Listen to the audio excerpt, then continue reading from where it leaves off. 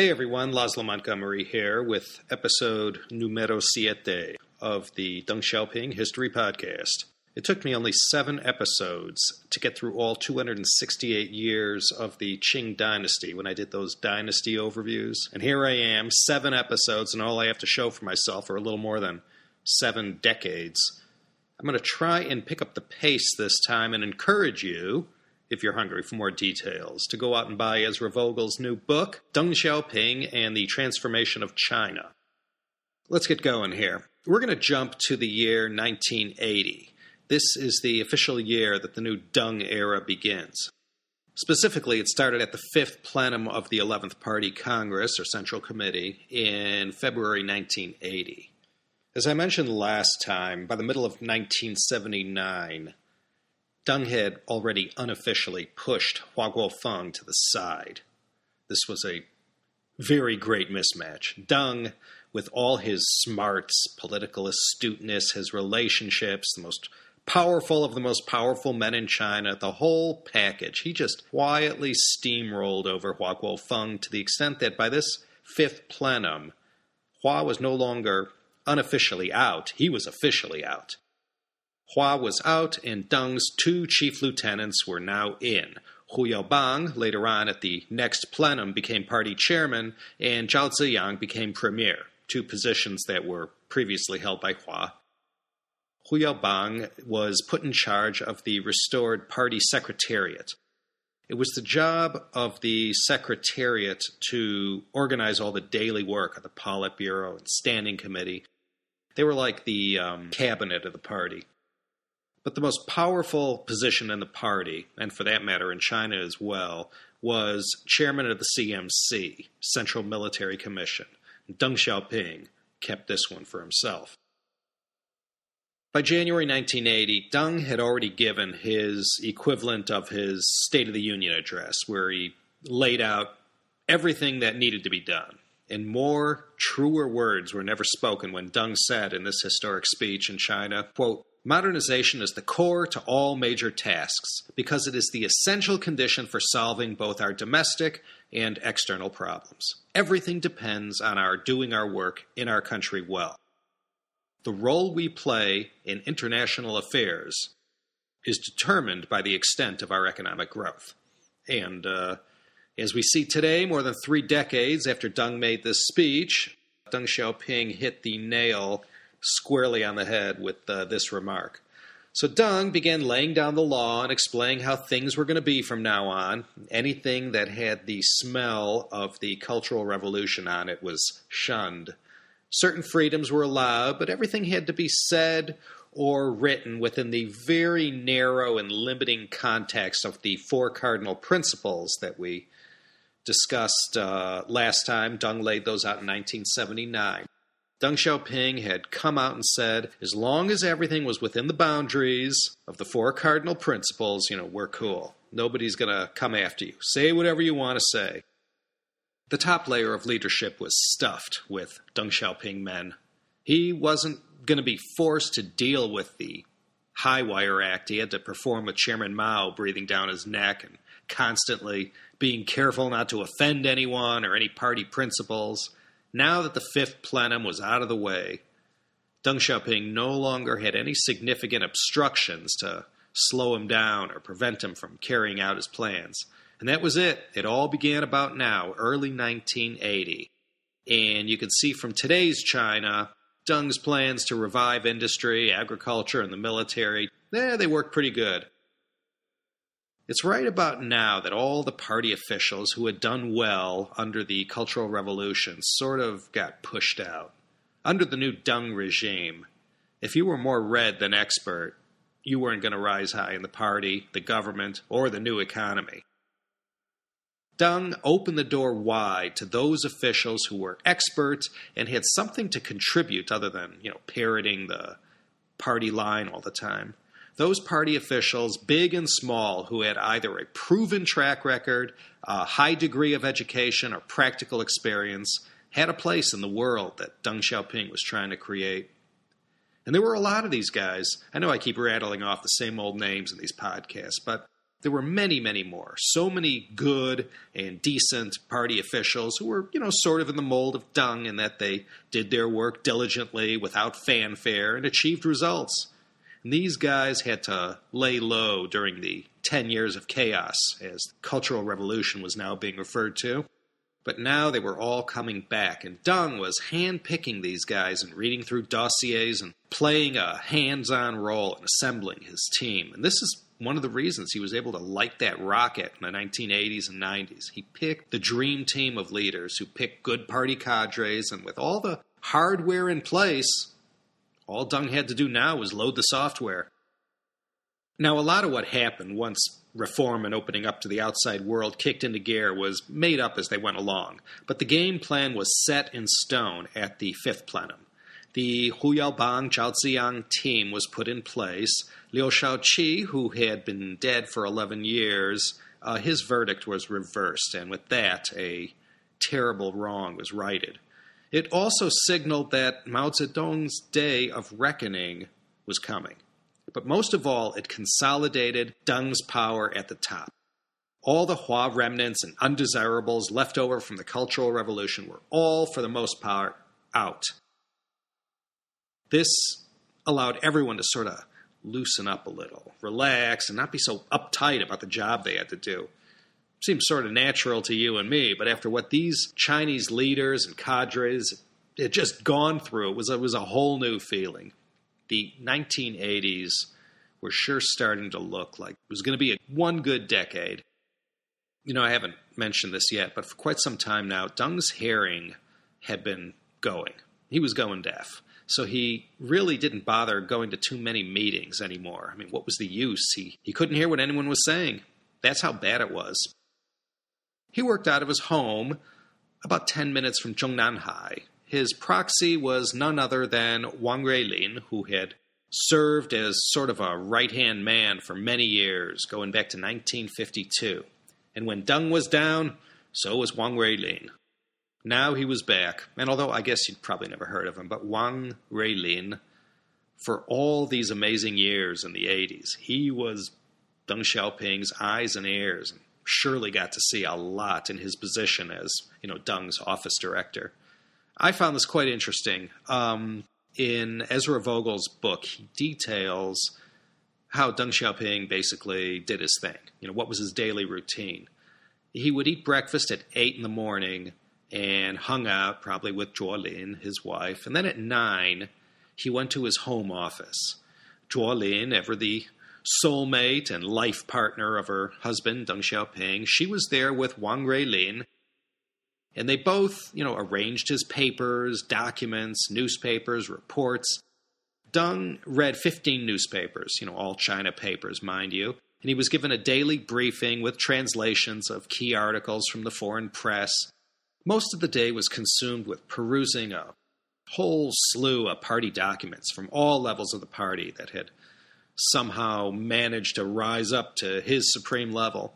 And all documents had to be in his hands by 10 a.m. the latest. And at the end of the day, Deng handed all the documents with his comments or approvals and handed this back to Zhuo Lin and Wang Ruilin, and they were like the mailroom. They made sure everything got where it had to go. He kept no notes and kept no party documents lying about his house. The emperors of China, they pretty much operated the same way, using the same principle. Worked well, certainly worked well for Deng Xiaoping. He met Chinese officials often at his home. But all foreigners would, he would see them generally in one of the rooms at the Great Hall of the People off Tiananmen Square. With respect to decollectivizing agriculture and letting peasants do what they did best, Deng went out on a limb early on back in 1979. He advocated this whole notion of winding down all these communes and collectives, though he did it without fanfare and as low-key as possible. It only affected about 700 million or so people, so, he had to be careful. According to Ezra Vogel, he said where there were starving and the most hard-up peasants, Deng said, let those guys do whatever they need to do to fend for themselves and get up off their knees. They don't have to follow the rules anymore. Whatever works, just go for it. It was okay to get them off these communes and let them till their own plots of land. By the mid-1980s, this bright idea had borne obvious fruit in terms of agricultural production increases. And Deng, being a pragmatist, and all he said, if it worked in these cases, it's probably a good idea. So let anyone else who wants to do it grab a hoe and a plow and farm their own land. The story about how Deng's policies transformed agriculture in China in the 1980s and 90s is a rich one. And as for the city folk, Deng went out on a limb for them too. During the Cultural Revolution, a lot of city dwellers got sent down to the countryside to do a little labor, some lao dong, and learn from the peasants. Now that the whole unpleasantness of the Cultural Revolution was over, they were flowing back to the cities in droves. So Deng, again, being a practical man, said, even though this is pure capitalism, if some households want to form a small enterprise, then go ahead, it's okay. And there was some loophole in Das Kapital or something where Marx said, as long as you have less than 8 employees, nobody could call you a capitalist. So all these businesses, they just opened up overnight. 1 minute they weren't there, and then all of a sudden, everywhere. And these peoples were known as the Geti Hu. This was Deng at his best. And pretty soon, nobody cared about the under 8 employee rule.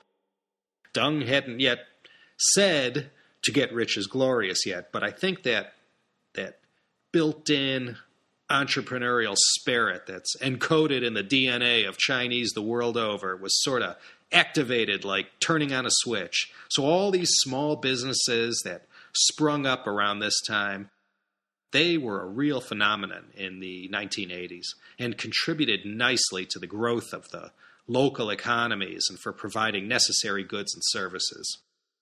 Another thing, let's give credit where credit is due. Who knows where the idea originated? Back in November 1977, Deng was in Guangdong province on party business, and the whole discussion began about, spiffing up the area near Hong Kong and building an economy there that could provide jobs and a lifestyle for everyone and make it so that this endless stream of Chinese braving death or detention to cross that hideous polluted river that forms the 20-mile border with Hong Kong, they'd stop doing that. So many illegals, eager to escape the drudgery and seeming hopelessness of life in China, would risk everything to get out and try their luck in Hong Kong.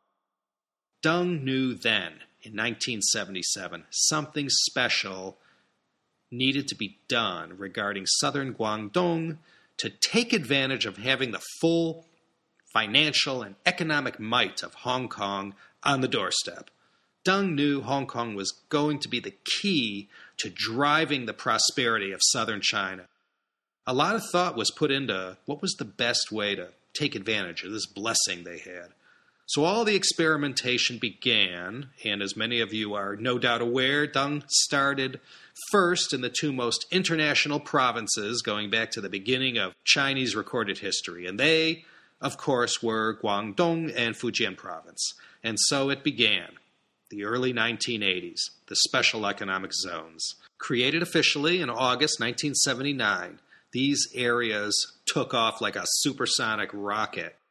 And in 1978, the man who spearheaded all this in Guangdong province was none other than Mr. Xi Jinping. You may or may not have heard of him, but you'll be hearing a lot about his son in the coming year, for he is slated to be the next president of China. Xi Jinping, the right-hand man of Xi Jinping, who helped design and build the whole Special Economic Zones, was none other than Gu Mu, who we discussed in last week's episode 6. Gu Mu was the resident expert in China, most familiar with the matter of foreign trade and investment. The rationale behind these special economic zones, or Tequ as they became known, was simple. China needed to expand economically through the building of a sound export manufacturing base. But China was so far behind and so out of touch with the world economy and advanced production methods and whatnot, they had to start from from less than scratch. They had to start from the position of not even having the machines, technology, and techniques and know-how. So these SEZs, Special Economic Zones, were set up as a way to skirt all the regulations and restrictions involved in foreign trade. They were a shortcut to creating the environment to attract foreign investment, Western technology, and know-how. And they couldn't just implement this policy in China just like that. So Deng did what he always did. He experimented first on a small scale. And if it worked, then the idea got folded into China national policy. So everything began in Guangdong and Fujian. Frankly speaking, these two provinces were the lucky ones. I mean, the gush of foreign capital and investment that came pouring in from Hong Kong, Taiwan, from the overseas Chinese of Southeast Asia and elsewhere, created this sea change in the towns and cities of the Pearl River Delta region in southern Guangdong and in the city of Xiamen in Fujian. In Guangdong, there were 3 SEZs set up. The biggest, of course, well, we all know this place, was Shenzhen. Then you also had Zhuhai to the west and Shantou to the east. And just as Shenzhen borders Hong Kong, Zhuhai, an hour or so away, bordered Macau. And then Shantou was next door to the city of Chaozhou, and it's the Chaozhounese, the Teochew people, who always vied with the Shanghainese for the traditional top spot as China's greatest entrepreneurs. So you might recall we featured Mr. Li Ka-shing in episode 13, one of the all-time great Chaozhou sons. This whole SEZ thing, it took a lot of guts to do. And obviously we can all see Deng's plan worked. It worked beyond everyone's wildest dreams. Now it worked, but that isn't to say there weren't any problems or dangerous issues that surfaced. I guess the main problem was that in 1979, 1980, it was so close to the conclusion of the Cultural Revolution. And now suddenly everyone was involved in actions that might have gotten yourself killed or struggled against. I mean, a few years before, you may have gotten in trouble, but now these taboo activities were now being encouraged. Guangdong province, once they got the official go-ahead to start their engines, couldn't have embraced this new policy with more enthusiasm. And you know how it is, these southern Chinese down in those provinces of Guangdong, Guangxi, Yunnan, Fujian, historically, they were always so far from the political action up in the north, in Xi'an, Zhengzhou, Beijing, Luoyang, and these ancient capitals. The old saying, Tian Gao Huangdi Yuan, the heavens are high and the emperor is far away. Now, the Guangdong officials who were in charge of this whole thing, it's not like they totally ignored the central government, but man, they sure did some eyebrow-raising things. They were constantly being called out on a variety of things, but their powerful backers, most of all Deng, stood behind all these decisions, and, this really took guts. How else can I describe what happened next? Foreigners, Hong Kong people, everyone who was in the manufacturing business. The whole center of the light industrial manufacturing universe suddenly shifted to southern Guangdong province. For the past, I don't know how many years, everything in the Chinese economy had been so carefully planned, carried out, statistics duly reported and whatnot. But now suddenly these special economic zones are invented and there's hardly even a ramp-up period. It's like 1 minute it wasn't there and now it was, and the whole thing worked, how can I say, spectacularly. Deals were being made everywhere. And once the Guangdong and Fujian officials got the okay to sign deals without getting Beijing involved, well, you can imagine how much of a help that was. The whole instruction booklet about how Guangdong province was going to be run from now on with these, special economic zones and whatnot, it was so complicated, and the taxes raised so vast and complicated, the central government just threw the book out and said to Guangdong, from now on, just give us one big, massive lump sum payment in lieu of all these other smaller taxes, and, we'll be okay. And it's right about now, when unfettered capitalism came to southern China, that you started to get a little pushback from the conservative wing of the party. Now, these were all Deng's old comrades, but they were very dead set against some of these policies. And even after they were instituted, these guys, these strict conservative types, central planners, every last one of them, they were against this. And the most notorious of all being Chen Yun. They were always trying to take precautions and were crying foul whenever something seemed to get out of hand. And Deng would do what he had to do to placate them, bend to their will when he had to, but at the same time, keep the whole experiment going at full speed. Hey, Deng was an expert at this. Chen Yun and his ilk were not going to be much of an impediment to Deng. I mean, after all, he'd been pushing all these kinds of things going back to the early 60s and had Chairman Mao to contend with, always watching over his shoulder, ready to pounce and criticize. So, dealing with the Chen Yuns, the Wang Zhens, Deng Liquns, these guys were nothing compared to Mao. And Deng Xiaoping had his sights set on all these overseas Chinese all over Southeast Asia, especially the Hong Kong Chinese. This was going to be one magical additive to this experiment that Deng was certain would ensure its success. Fully 2/3 of all direct investment in China passed through Hong Kong. And this was all the way up to 1995. And I personally got thrown into the fray when I moved to Hong Kong in 1989. So I got to see all this stuff up close about a decade after the whole thing began. And any foreigner who lived in China then or was familiar with the situation could tell you nothing was like it. I mean, going from cities like Shenzhen, Dongguan, Guangzhou, Zhuhai, all these places that were, within the field of gravity of Hong Kong, they were so bustling, fast-paced, and, booming. You could see it everywhere. And then you'd go to places like Wuhan, Changsha, Nanjing, Nanchang, and it was nothing like this. So quiet, seemingly backward. It was like two urban Chinas existed, one inside the special economic zones and one outside. Two different worlds. It started off slowly, but within a few years of opening, it really left everyone outside the zones in the dust. It was right about now when a lot of people began to worry about all the spiritual pollution that might seep out of Guangdong and affect the narrower provinces.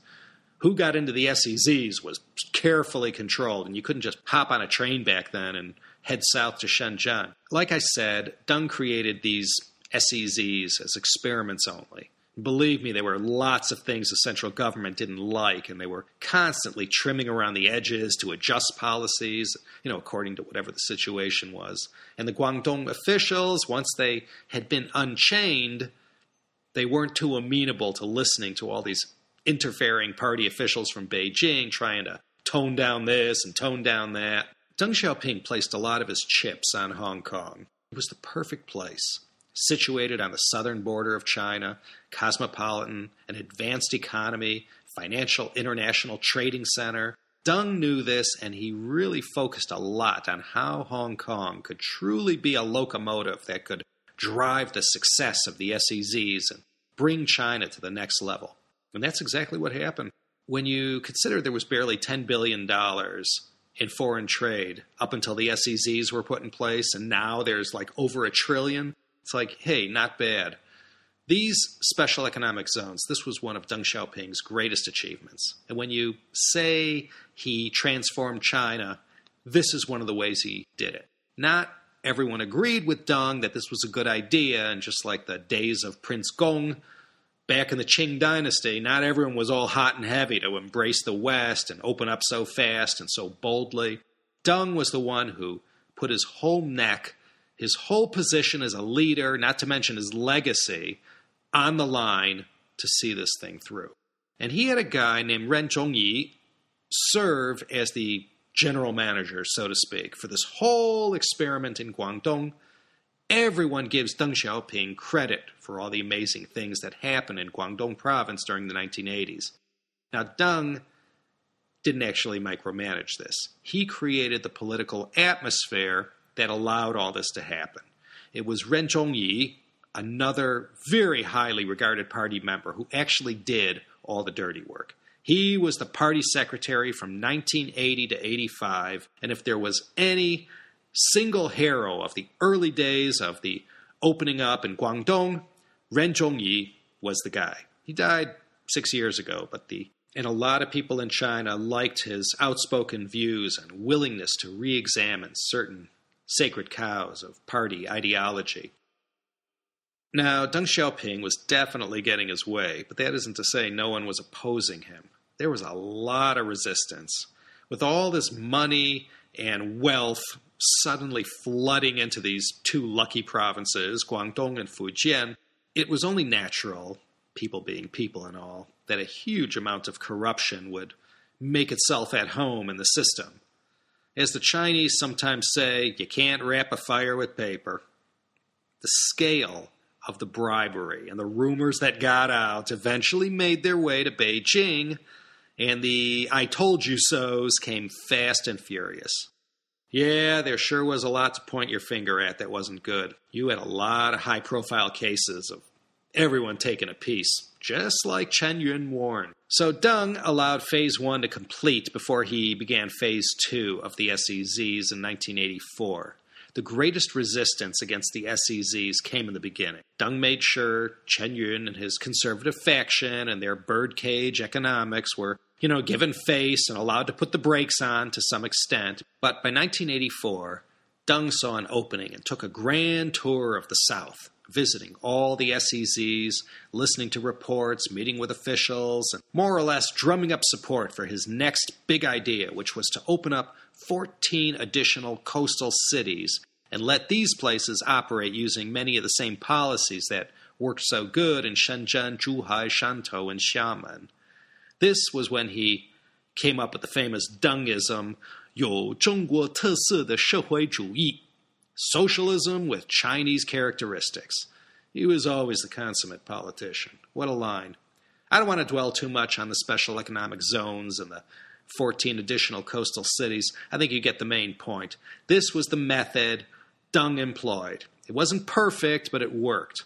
And after a period of time, and all the kinks were ironed out, these policies were extended further and further until everything sort of reached the point that it has today. These great things going on in the SEZs were all fine and good, but China was still, at that time, 80% rural. And these Nongmin, or peasants, hadn't had it easy since the mid-50s. Well, their happy day came in 1980. Policies Deng put in place with his deputies, Wan Li, Zhao Ziyang, Hu Yaobang, leading the way, they brought huge relief to this segment of the peasantry who first got a taste of the reforms. The collectives were all wound down slowly, and from that point on, it was all done the way it should have been, letting individual households manage their farms. I mean, they've been doing it for 4,000 or more years. You'd figure they wouldn't need any help from the central government on this subject. These policies Deng put in place are still being used today. And then all these enterprises started spontaneously springing up in all the villages and towns of, the 5 strongest provinces, Guangdong, Fujian, Zhejiang, Jiangsu, and Shandong. This led to all kinds of smaller-scale local economies. No one thought about it at first, but Deng saw that there seemed to be no downside to this, so these TVEs, as they became known, as township village enterprises, they became policy too. And this, of course, led to the next natural step, which was for individual enterprises, basically the stock and trade of entrepreneurs. So you can see how everything led to everything, and you could see the built-in strength and toughness of the Chinese, having taken a severe beating after the Great Leap and the Cultural Revolution. Deng Xiaoping puts all these things in place and uses his preeminence to force these policies into effect. And this created the necessary environment that allowed the natural industry and business savvy of the Chinese themselves to thrive and make the whole thing work. There was a ton of planning that went into everything these economic planners came up with. But the truth of the matter was, everything they were doing was terra incognita. So they had to just make it up as they went along and discard the bad, keep the good. Keep trying new things, and that's really how things went. There were so many dynamics all happening at the same time. So many ingredients to the soup the recent history of China, reaction against old policies, rapid changes going on in the world economically, China's new relationship with the U.S. and other Western nations, Hong Kong, Macau, the ASEAN nations, the whole international network of Huaqiao businessmen doing business in China, everything all mixed together. Of course, it was only natural that all these anomalies would come up, but hey, look at China today. I guess it worked. And while all this was going on, another feather in Deng Xiaoping's cap was being hammered out between the government of Great Britain and China over the future of Hong Kong. Now, Deng let it be known from the get-go that as far as what would happen after 1997 when the lease ran out, the decision was already made, and all that had to be worked out were the details. This is one of the great tales of foreign diplomacy, drama, and negotiation. Now, I'll cover the handover of Hong Kong in a future podcast, but Deng was determined to take back Hong Kong and reverse the humiliation of the Opium War. And on September 26, 1984, the joint declaration was signed, which sealed Hong Kong's fate after 1997. And believe me, plenty of people freaked out, and there were a lot of people who fled Hong Kong or resigned themselves to the worst-case scenario. But 14 years after the handover and 27 years after the signing of the joint declaration, none of these doomsday scenarios came even close to happening. Following the joint declaration, the Basic Law was signed 5 years later on February 21st, 1989. So the 1980s was really a decade of achievement for Deng Xiaoping. But it wasn't always a smooth ride. Everything was going great for Deng with all the opening up and reform. The economic and financial figures were amazing. But when 1988 rolled around, the invincible Deng Xiaoping, at the age of 84, hit a major rough patch. Now, what triggered this? Price controls, that's what did, or actually getting rid of price controls and letting market forces affect which direction prices go. Deng thought no one would mind much, but the people did, and they let it be known they liked the old system. This is the first time you see something go awry in a pretty big way. Deng had to back down when all was said and done. Not his best moment. His prestige was diminished not only in the government, but in the eyes of the people as well. One of Deng's people, Zhao Ziyang, had to step down as premier. And it's right here where we see Li Peng take over as premier of China. And so in late 1988, this is the famous hard landing that China had that everyone keeps talking about now. Soft landing, hard landing, who knows? But late 1988, China hit the ground hard, and inflation caused no small amount of hardship. The famous China patented automatic double-digit economic growth dropped like a stone. It was 4.1% in 1989 and 3.8% in 1990. Now, all along, Deng's nemesis, the yin to his yang, had been none other than Chen Yun. Chen was a year younger than Deng, which made him 84, 85 when all this drama was going down. And this period where some experiments blew up in Deng's face, this was all Chen Yun needed to take over the controls and ratchet things down to something a lot more conservative and slow-going. Later on, in 1989, June 4th to be exact, less than 4 months after the Basic Law was passed, another incident happened in Tiananmen Square, this time the June 4th incident. We're going to focus in on this event at another time, but suffice to say, on top of all the bad economic news in China, all the high drama in Hong Kong, when June 4th went down, Deng Xiaoping had to have been feeling the heat. Never before had the criticism been so scathing and so direct. And as far as all the details go about the personal attacks against Deng and everything he faced, dealing with the hardliners or Chen Yun people, the usual cast of detractors, they had all along been a stone in Deng's boot. They finally got their way and made fast work of Hu Yaobang and his policies. And of course we know Zhao Ziyang, he was never heard from again since even before the June 4th incident. These were Deng's two key people, and they both didn't survive politically, and Hu Yaobang died suddenly in April of 1989. And just as Zhou Enlai's passing led to the events that happened on April 5th, 1976, the same could be said of Hu Yaobang's death and the events that led up to and culminated in the June 4th incident of 1989. 1989 brought Jiang Zemin to the fore. Not many had ever heard of him before, but all of a sudden, Deng made him paramount leader. Deng was now, in 1989, starting to make the necessary preparations just in case he might suddenly pass away, which in 85-year-old lifelong chain smokers was known to happen. The whole second half of Ezra Vogel's book deals with all the details that I've been skimming and even jumping over. The minutiae is fascinating reading, and if you're interested to get the nitty-gritty of all the reforms and politics and details of that amazing decade in China, Ezra Vogel certainly delivers. Let's put the brakes on right here. I feel confident we'll be able to finish this one off in the next episode.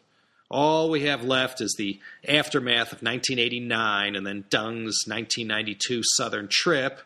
I remember it like it was yesterday. I was living in Hong Kong when that marquee event happened. We'll look at that next time. We'll look at Deng's final years and his legacy. And after next week's episode, we'll get back to the usual routine and try and release some, more random episodes. Anywho, Christmas is behind us. Just have the New Year and then Chinese New Year. This is a very disruptive and always dicey period in my little manufacturing and export world. Everyone over here in the U.S. is consumed with the holidays and progress slows, and then when things start to crank up here in the U.S., the Chinese side is starting to put the brakes on and prepare for the 10-day or so shutdown and all the festivities of the Spring Festival holiday period. So many things go wrong starting right about now. And then after Chinese New Year, a quarter of the workers won't come back, and it'll cause the usual scramble to find the scarcer and scarcer Chinese factory workers. I guess this is the last podcast of 2011. So a happy and healthy New Year to every last one of yous. Thanks for listening. Sorry this one's a little later than usual. The holidays. Join me next week if you've nothing better to do for another exciting episode of the China History Podcast.